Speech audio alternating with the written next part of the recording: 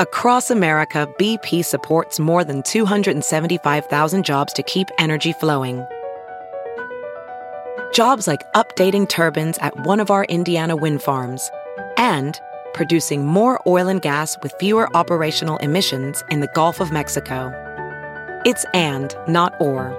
See what doing both means for energy nationwide at bp.com/investing in America. Hey, it's Kaylee Cuoco for Priceline. Ready to go to your happy place for a happy price? Well, why didn't you say so? Just download the Priceline app right now and save up to 60% on hotels. So whether it's Cousin Kevin's Kazoo Concert in Kansas City, go Kevin, or Becky's Bachelorette Bash in Bermuda, you never have to miss a trip ever again. So download the Priceline app today. Your savings are waiting.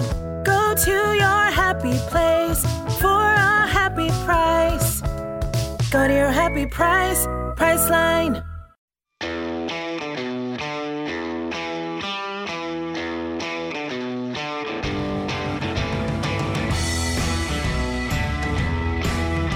Welcome to Right on Hollywood with Christian Toto, part of the Just the News podcast network. Sick of media bias infecting film reviews? Furious that too many stars insult your views? Right on Hollywood has your back. Christian is an award-winning journalist, movie critic, and founder of HollywoodInToto.com, the right take on entertainment. Now here's your host, Christian Toto. Welcome to Right on Hollywood, part of the Just the News podcast network. This week's show is brought to you by Netflix, a proud supporter of free speech since, well, last week or so. This week's guest is an Oscar-winning makeup guru, and he offered up something in our discussion about the kind of work he does. He basically said he's not feeding the hungry or curing cancer. He's just working on movie sets. Of course, he's right. A movie doesn't feed a starving child or give hope to the sick or wounded, but movies still matter. Entertainment matters. And I want to recognize that fact. My dad years and years ago taught me to love movies, and it's something I'll never forget. He died a few years ago, and the last movie we watched together was, wait for it, The Human Centipede. Dad enjoyed it almost as much as I did. I guess we're that kind of family, but no apologies here. Still, I look back on that moment, and he was pretty sick at the time, but it was just a father and son watching a movie together, recoiling at times, laughing at other times. That moment mattered to me. And how many great memories has Hollywood given us over the years? Think about those killer first date movies you saw with your future wife or husband, those action-adventure epics you saw as a teenager with all your buddies in the movie theater. Think about all the films, the comedies in particular, maybe we watched as children, that now we're watching with our own kids, our own grandchildren. Pop culture does matter. And yet, today's pop culture is more complicated. Disney seems intent on promoting a sexual agenda along with all the entertainment. Actors often bully people who don't align with their worldview.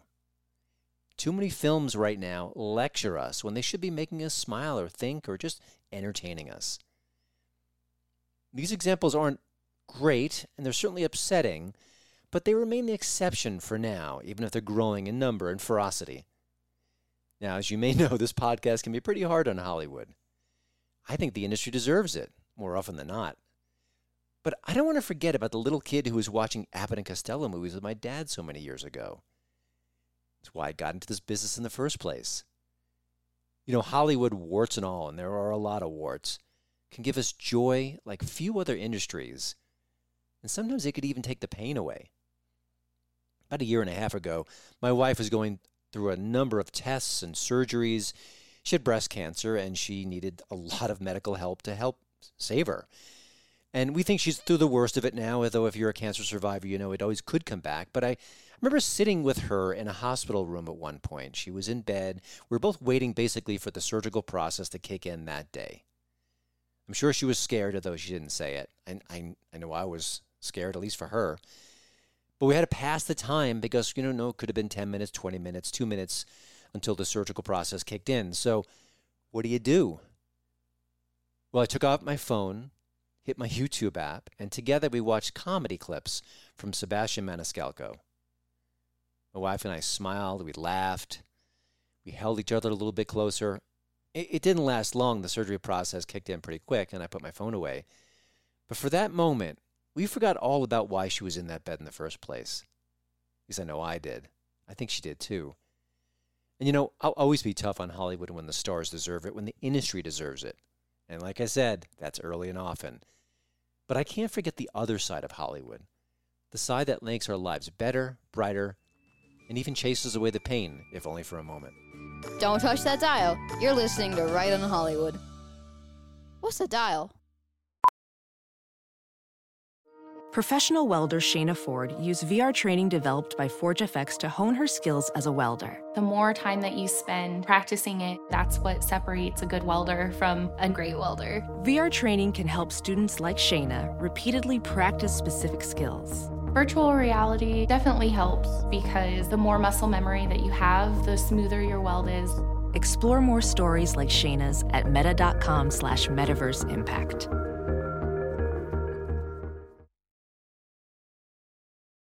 CarMax is putting peace of mind back in car shopping by putting you in the driver's seat to find a ride that's right for you. Because at CarMax, we believe you shouldn't just settle for a car. You should love your car. That's why every car we sell is CarMax certified quality, so you can be sure with upfront pricing that's the same for every customer. So don't settle. Find love at first drive and start shopping now at CarMax.com. CarMax, the way car buying should be.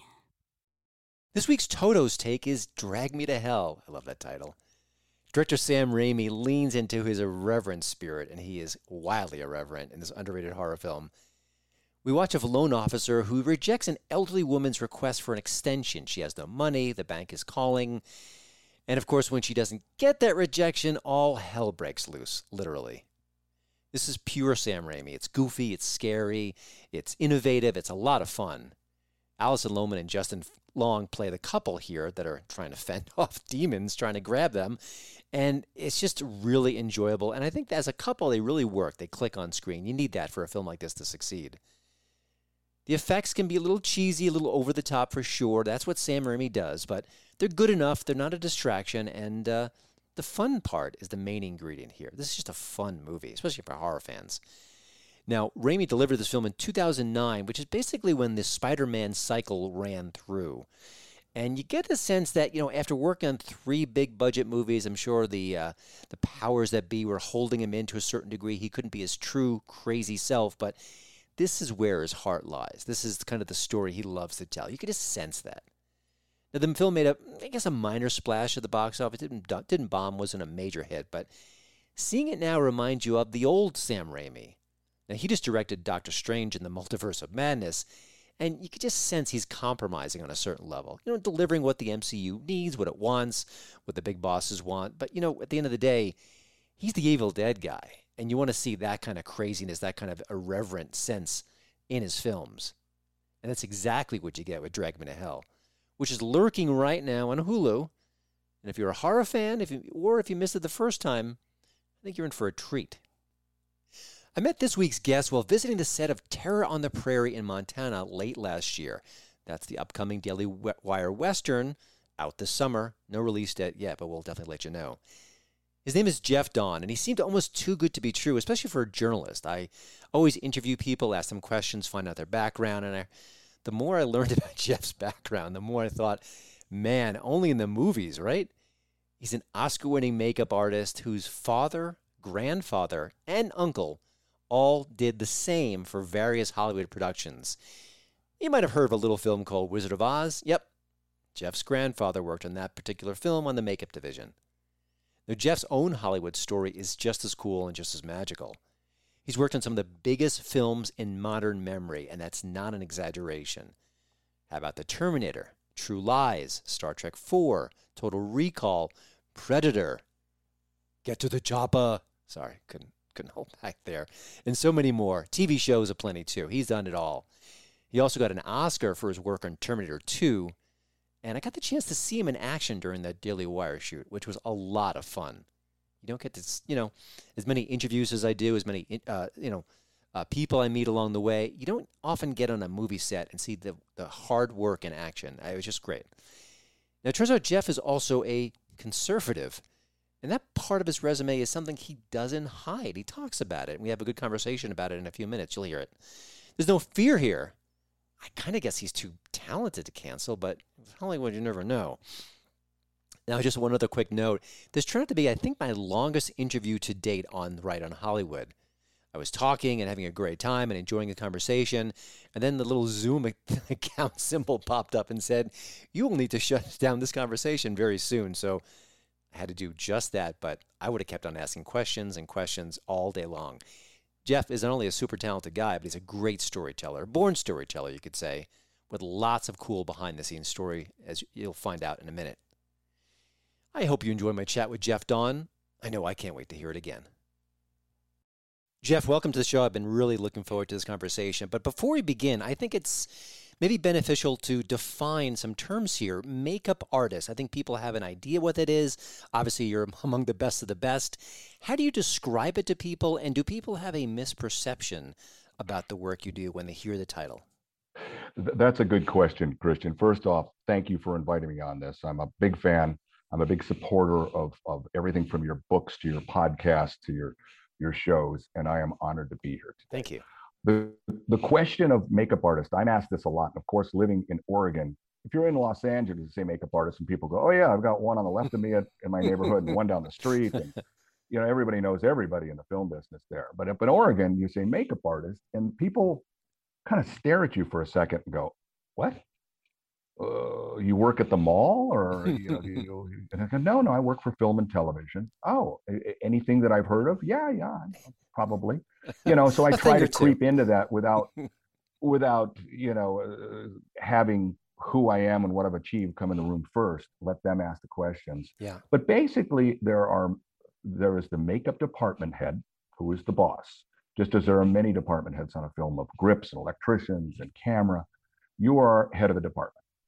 And it is up to me I get hired by a producer or a director or a production manager, somebody with some clout and power, because any department head that's hired, you have the ability to either make the person that hired you look good or bad. Mm-hmm. I'm responsible for hundreds of thousands, sometimes millions of dollars. I'm responsible for very important timing, getting the actors and actresses out on set on time, looking right. And also something that's really not spoken, but very important, is getting their head together. Actors and actresses come in, they're cranky, they're complaining, they're insecure, not all of them, of course, we're all human, but it's kind of my job to say, all right, you're looking great. We've had this conversation. I hope I've been helpful, and go out and put that energy you're putting into this conversation on screen.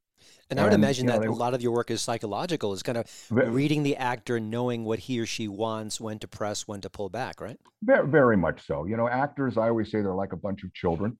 They want to cry and scream and kick and go on the floor, but they have more power. So you have to be careful of these children. Sure.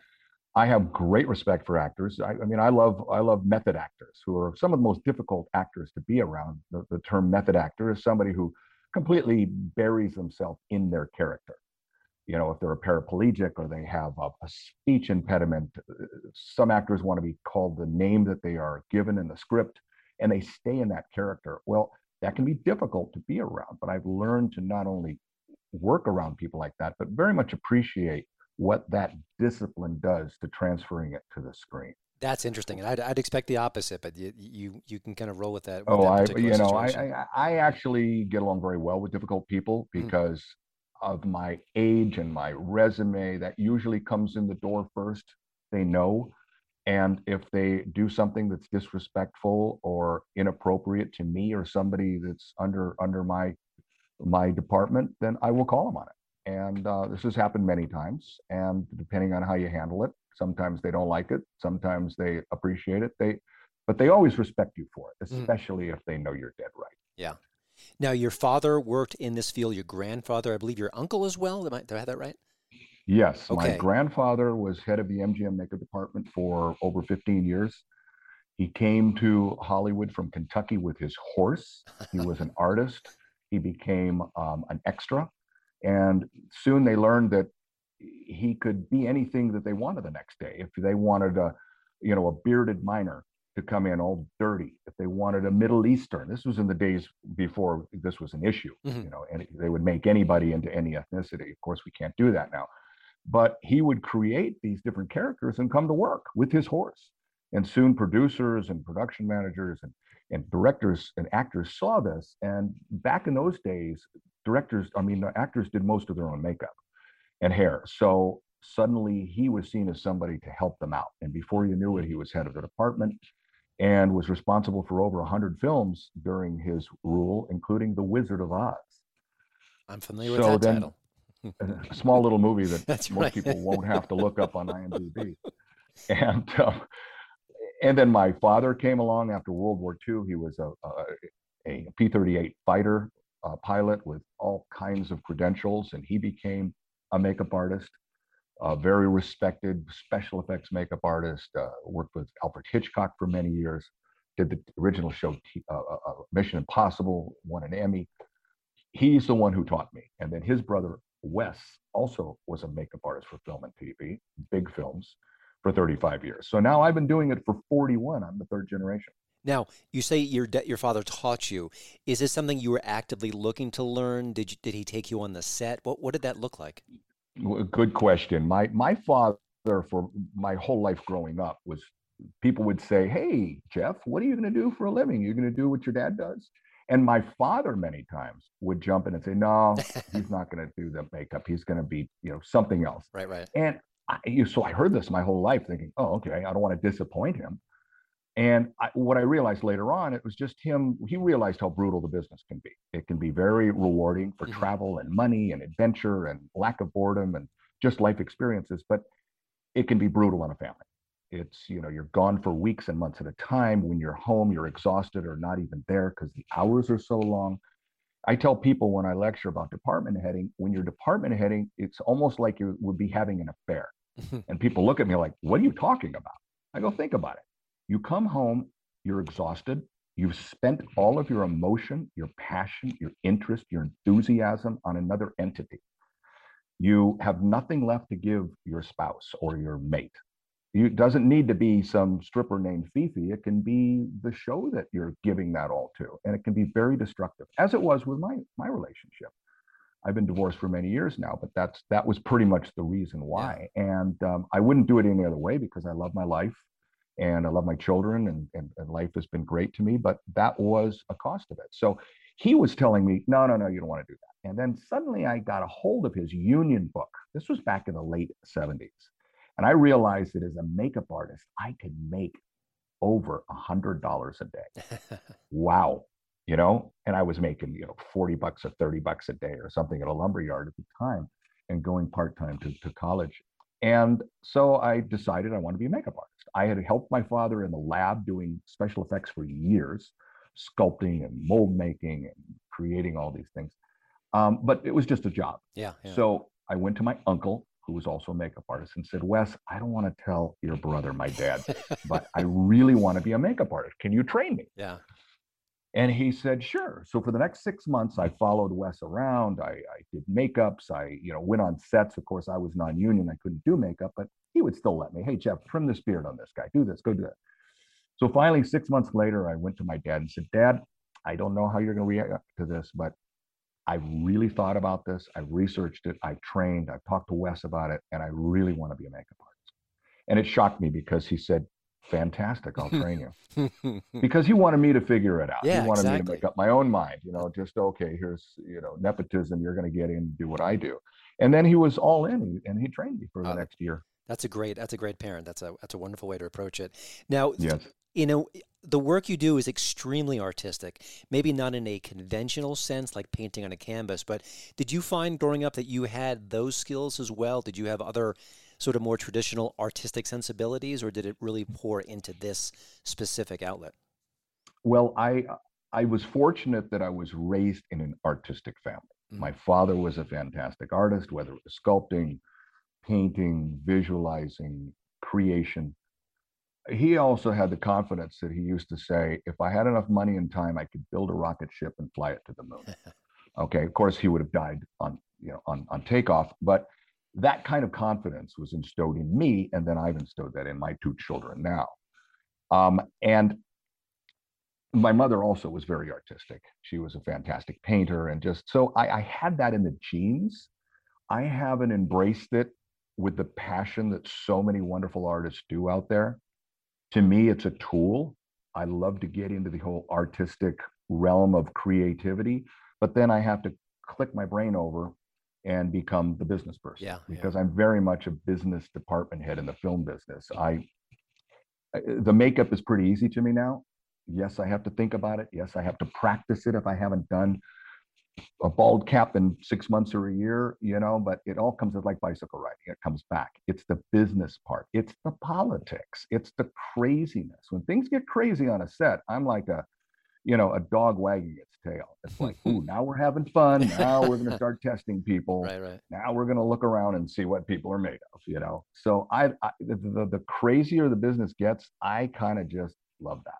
Now, I want to ask specifically about a movie that earned you an Academy Award, Terminator 2 with James Cameron.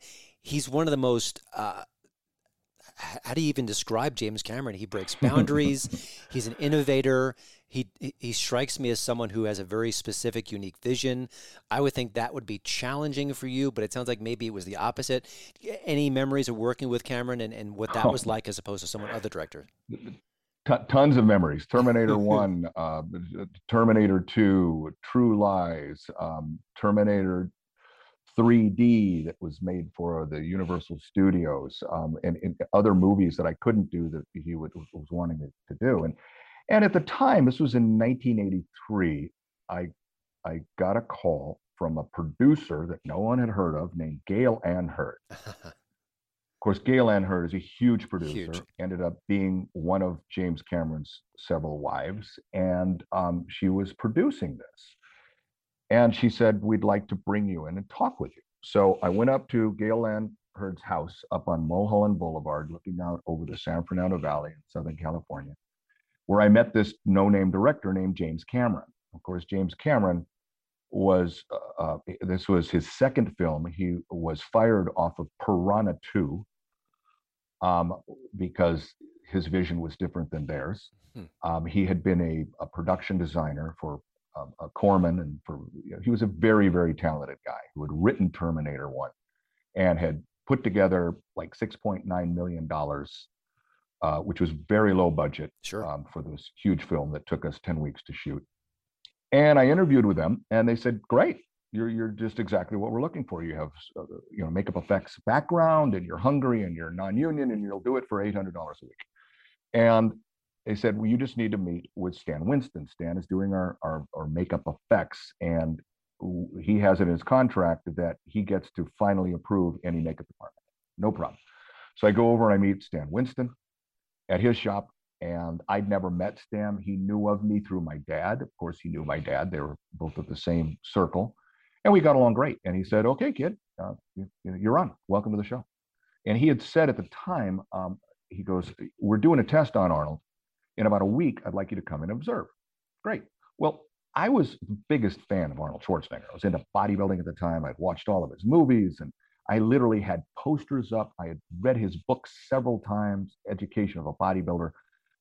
I was besides myself. I'm going to work with Arnold Schwarzenegger. I might even be able to work on him. I might be able to touch him. So a week goes by, and I go to Stan's studio, and we're all there. And we were going to do Stan's people were going to do these eyebrow covers that covered Arnold's eyebrows to give the look of Arnold after he'd gone through the fire and his hair was burned and his eyebrows were burned off. And this was kind of 101 for me, but still, this was a big test. And Arnold walks in, hey, everybody, you look fantastic. How you all doing today? And I'm thinking, oh, this is so cool. Because I used to joke around in the gym, hey, let's go have lunch. This is Arnold, and hey, Jeff, do your Arnold impression again. No matter how bad it was, people couldn't get enough of it, which I later did for Arnold many times. And he comes and sits down, and nobody's touching him. There's like everything's laid out. I'm thinking, I think I'm here to watch, but nobody's touching him. I'm like, okay, now or never. I just pick up the pliers and I start putting it on, and I did them both, and they turned out really good. And I think it was a test that Stan did. I don't know if it was, I'll never know, because Stan, of course, has passed away a few years back. Stan Winston, the great makeup effects creator of so many things from Jurassic Park to Alien to Terminator, multiple Academy Award winner. And so he said, "Hey, I watched what you did in there. That was really nice work." He said, "I wasn't sure if you were going to be the straight makeup department head, or if you were going to be heading up the applications." And he said, "I'd like you to do the applications.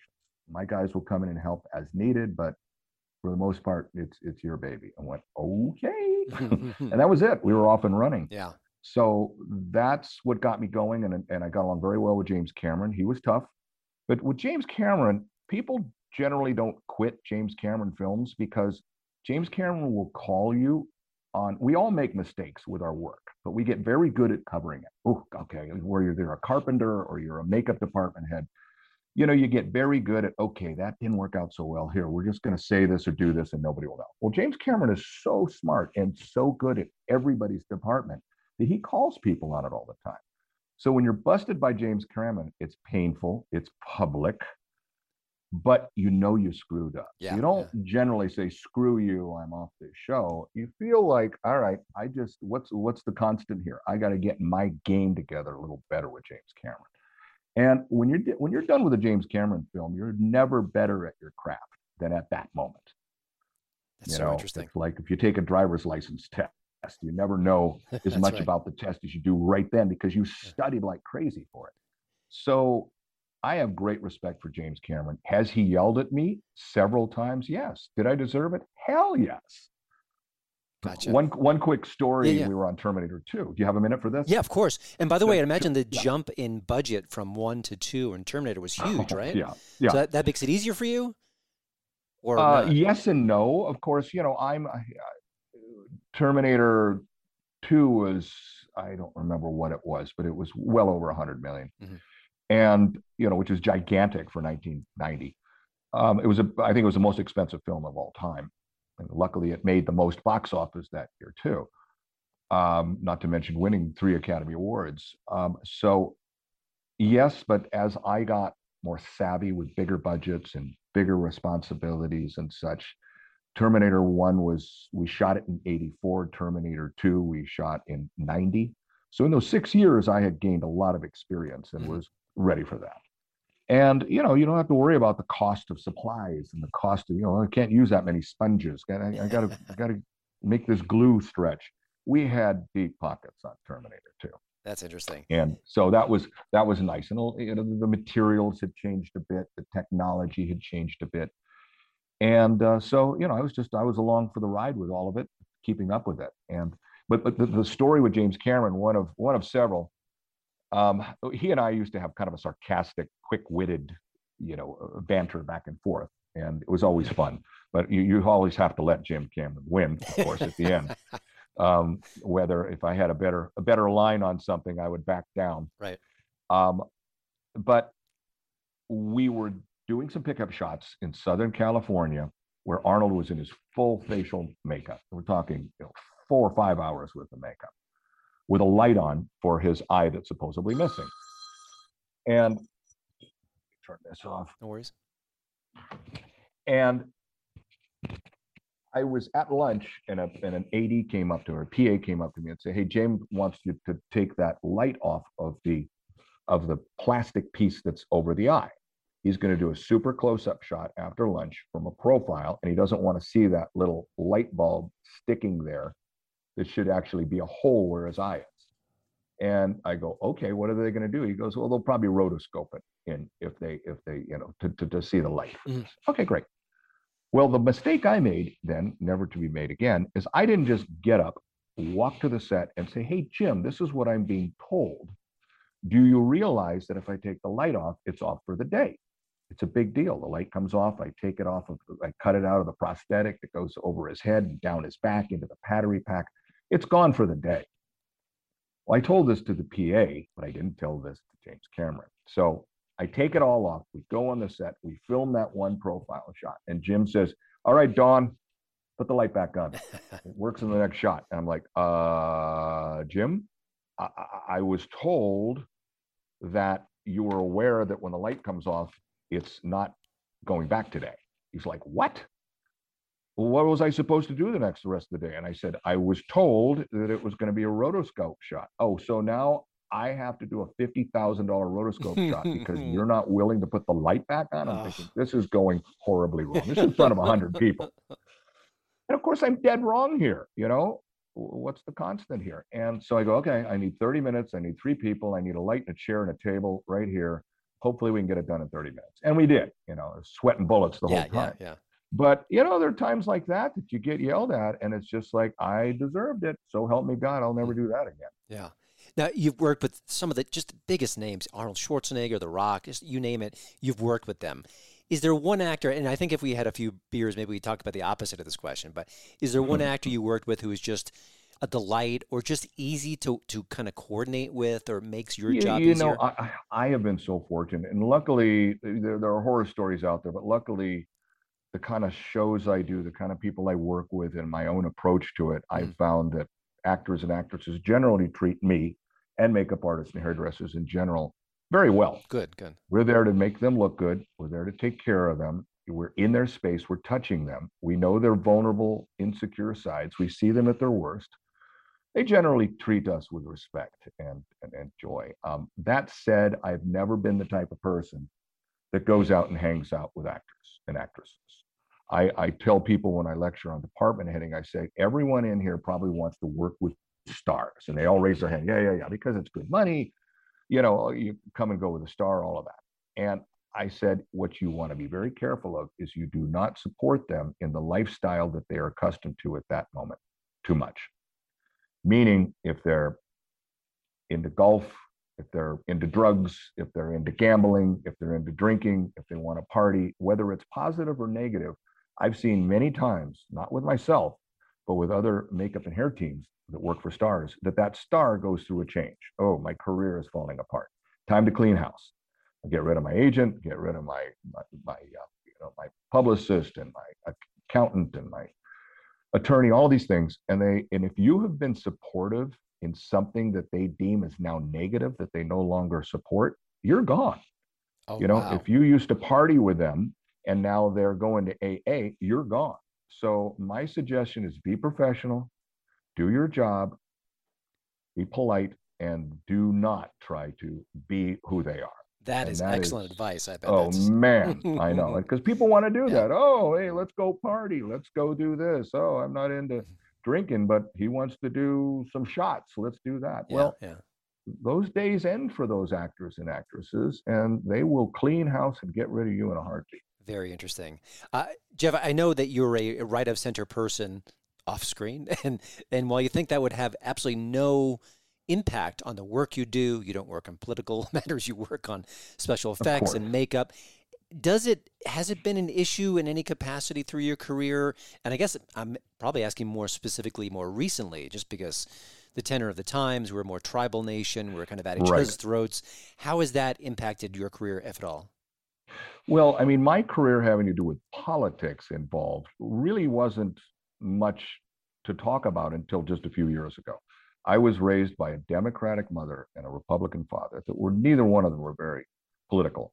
When I first was able to vote in 1976, when I turned 18, I voted for Jimmy Carter, Little did I know. You meant well. And I voted for other Democrats over the years. I haven't voted Democratic for probably 2 decades, and I cannot imagine ever doing that again. And it's where, as you and all of us who used to consider ourselves right of center, we have been pushed away by the left, and even people that are left of center, these people, the Joe Rogans, the Bill Mayers, the John Stossels, the Russell Brands, even the Bill Burrs, some of them are libertarians. They're all starting to talk like Republicans now because the insanity that's gone on with the left. I mean, someone that like Bill Mayer, who says, look, when I get a hard time, when I get evil words from the left, how can you say this about your own people? He says, I've always thought the same. I've always been the same liberal Democrat. Now the liberal Democrats have gone crazy. They've gone too far, and now that's what's changed. So I really like that approach to it. over the last few years, for the last 2 years, I took care of my girlfriend who was ailing with dementia. I was her full-time caregiver. So I took myself pretty much off the market for working. It was good timing because of COVID, but I got more and more involved with politics and listening to all sides. And of course, that was the time, through Trump and then through the craziness of our administration now, it's hard not to get involved because we're all living the garbage heap that we're in right now. And when I was working on Hawaii Five-0 for 10 years, up until a couple of years ago, there was a handful of conservatives on the show, and we get together and talk, but we weren't really concerned about what people heard from us. We were proud of it, and if anybody asked us, yes, yeah, we're conservative. Well, now you can't do that. If you're on a typical film, you literally have to be quiet. And the only reason I'm coming out, it's threefold. One, I'm pissed off and mad as hell. So I want to say something to more than just the mirror. I'm getting near the end of my career. I'm 63 years old. I still love what I'm doing. I'm passionate about it and do it well. And I continue to for a few more years, but I wouldn't have done this 10 years ago. And also the people that are watching conservative podcasts and news and things like that generally are different than the liberal people. Those who might, of course, you can go on Google and find many different speeches that I've done and talks and podcasts now where I cross into a very conservative realm. A lot of liberals aren't searching those things. They're not looking for that. Yeah. So am I worried? No, not anymore. I will talk very openly, but I'll make sure that my facts are straight and I don't come across like a crazy person. Gotcha. No problem there. Well, Jeff, before we let you go, let's talk about Terror on the Prairie. First of all, how would you describe your contributions? And did you reach out to Dallas Saulnier about the project? Did you hear about it? And kind of, I was kind of curious how that. I think you may have mentioned this when we first met, but I just want to share that real quickly. Yes, this is a story that Dallas loves to tell also because it really was kind of a Cinderella story for me. I typically don't get hired off my resume. Like I mentioned before, when you're hired by people that have history with you so that they can vouch for you for the time and the money and the potential damage or success you can impart on the film. With Terror on the Prairie, I was going through one of the rags on the internet that talk about different productions, and I saw this Gina Carano production. Now, I've been a huge Daily Wire Ben Shapiro fan for the last probably 2 or 3 years. All the people over there, and many of their satellite folks. And I was very aware of the Gina Carano Disney Mandalorian situation. Very upset at it. Okay, I immediately canceled my Disney subscription because I am a big believer in our dollars are our vote now. Just like DeSantis says, for Florida, people vote with their feet. Well, people vote with their dollars. Yep. So, things like Twitter went away. It's now back again in my world. The Disney and so many others that were woke, I just will refuse to spend $1 on them. So I was very upset at that whole situation and followed it very closely. When I heard that Ben Shapiro was doing this project called Terror on the Prairie with Gina Carano, oh my gosh. And there was a couple of email addresses for a Dallas Saulnier and Amanda Presnick. Didn't know who these people were. So I sat down and I have this email in front of me that I sent them. And this was just completely cold to them. It says, "Hello, producers of the Daily Wire project. As a loyal conservative follower, Ben Shapiro and all at the Daily Wire, I have been enthusiastic for this project since learning of Miss Carano being let go by Disney. Then learning the Daily Wire would support her and create a non-woke project for her. If I could be of any help on this film, I'm all yours. As you can see, my qualifications are strong." And I sent my resume. "Thank you, Jeff Dawn, a rare conservative working in the film business." Well, I immediately, and I thought, okay, that's just forget it. I'll never hear from that. I immediately get an email back from Dallas saying, "Wow, thank you, Jeff, ! My producer, Amanda, will be contacting you ASAP." I got a call from Amanda. We talked for about an hour. Realized that, as Amanda said, we're on the same team. Yep.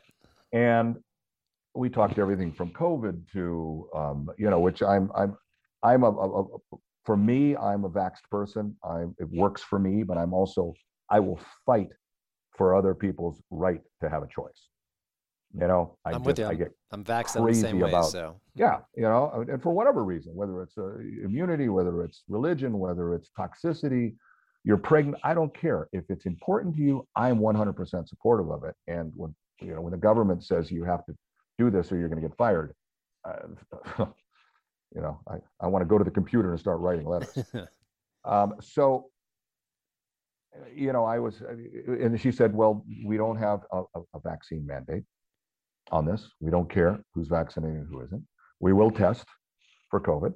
We do not have a mask mandate. And I'm like, oh, we're shooting in Montana, which I love because I resonate with Montana very well. I moved to a rural town, Bend, Oregon, 32 years ago. And Oregon, now it's no longer a cute little conservative rural town. But I still gravitate towards those little areas and states. So I ended up hiring a crew. None of them were vaccinated. It was not a criteria for me. I talked to them about masks. Are you okay with not having masks? We will be tested. Yeah, no problem. We all met up over in Montana, met everybody. And I have to say, and I've said this so many times in interviews and to people like Dallas and Amanda, of the 40 plus films I've department headed, I've never been on a film that I've enjoyed as much. I've enjoyed the people as much, and that has been as diverse as it was. And who would think this conservative film, shooting in Montana? I had a relative, a very liberal, older, very educated Portland relative, say to me when I got back, did you find the people on the show and in Montana to be bigots? Were they racists? Oh my gosh. And I laughed and I said, you realize that this was the least racist film I've ever been on? I had a black hairdresser. We had a black first AD. We had ethnicities all over the place, and none of them were a quota. None of them were deemed by the studio. They were all people that wanted to work on the film, that had qualifications, and it wasn't a big deal whatsoever. When I'm doing bigger films, departments stick together, ethnicities stick together. You just kind of gravitate more towards your people, it seems, when you're on these, $100, $200 million films. With this smaller budget film, I know a little bit about everybody on the show. I've had dinner with just about everybody on the show. I've driven people back and forth to the set. I don't care who you are, what you do. We were all so close. And, oh, man, am I thankful to them. Excellent. Because I had the greatest time. Well, I can't wait to see Terror in the Prairie. It's coming this summer. We'll have more information on that shortly. Jeff, what a treat to have you on Right on Hollywood. Of course, watch the Daily Wire, read the Daily Wire. They'll be giving you updates on when the movie is coming out. I was on the set, and I just couldn't be more intrigued, more excited to see it. And Jeff, what a career. I wish I had more time, but your work speaks for itself, and I just love your attitude, and keep making movies look better and making stars look uglier if they need be, or more scary, whatever the case may be. Thanks so much. Thank you, Christian, for this. And I love, I've got a radio voice, so I like to get out there and share some of my experiences and maybe even a little wisdom at 63 years old once in a while. So happy to help you or any of your friends with any of these conversations.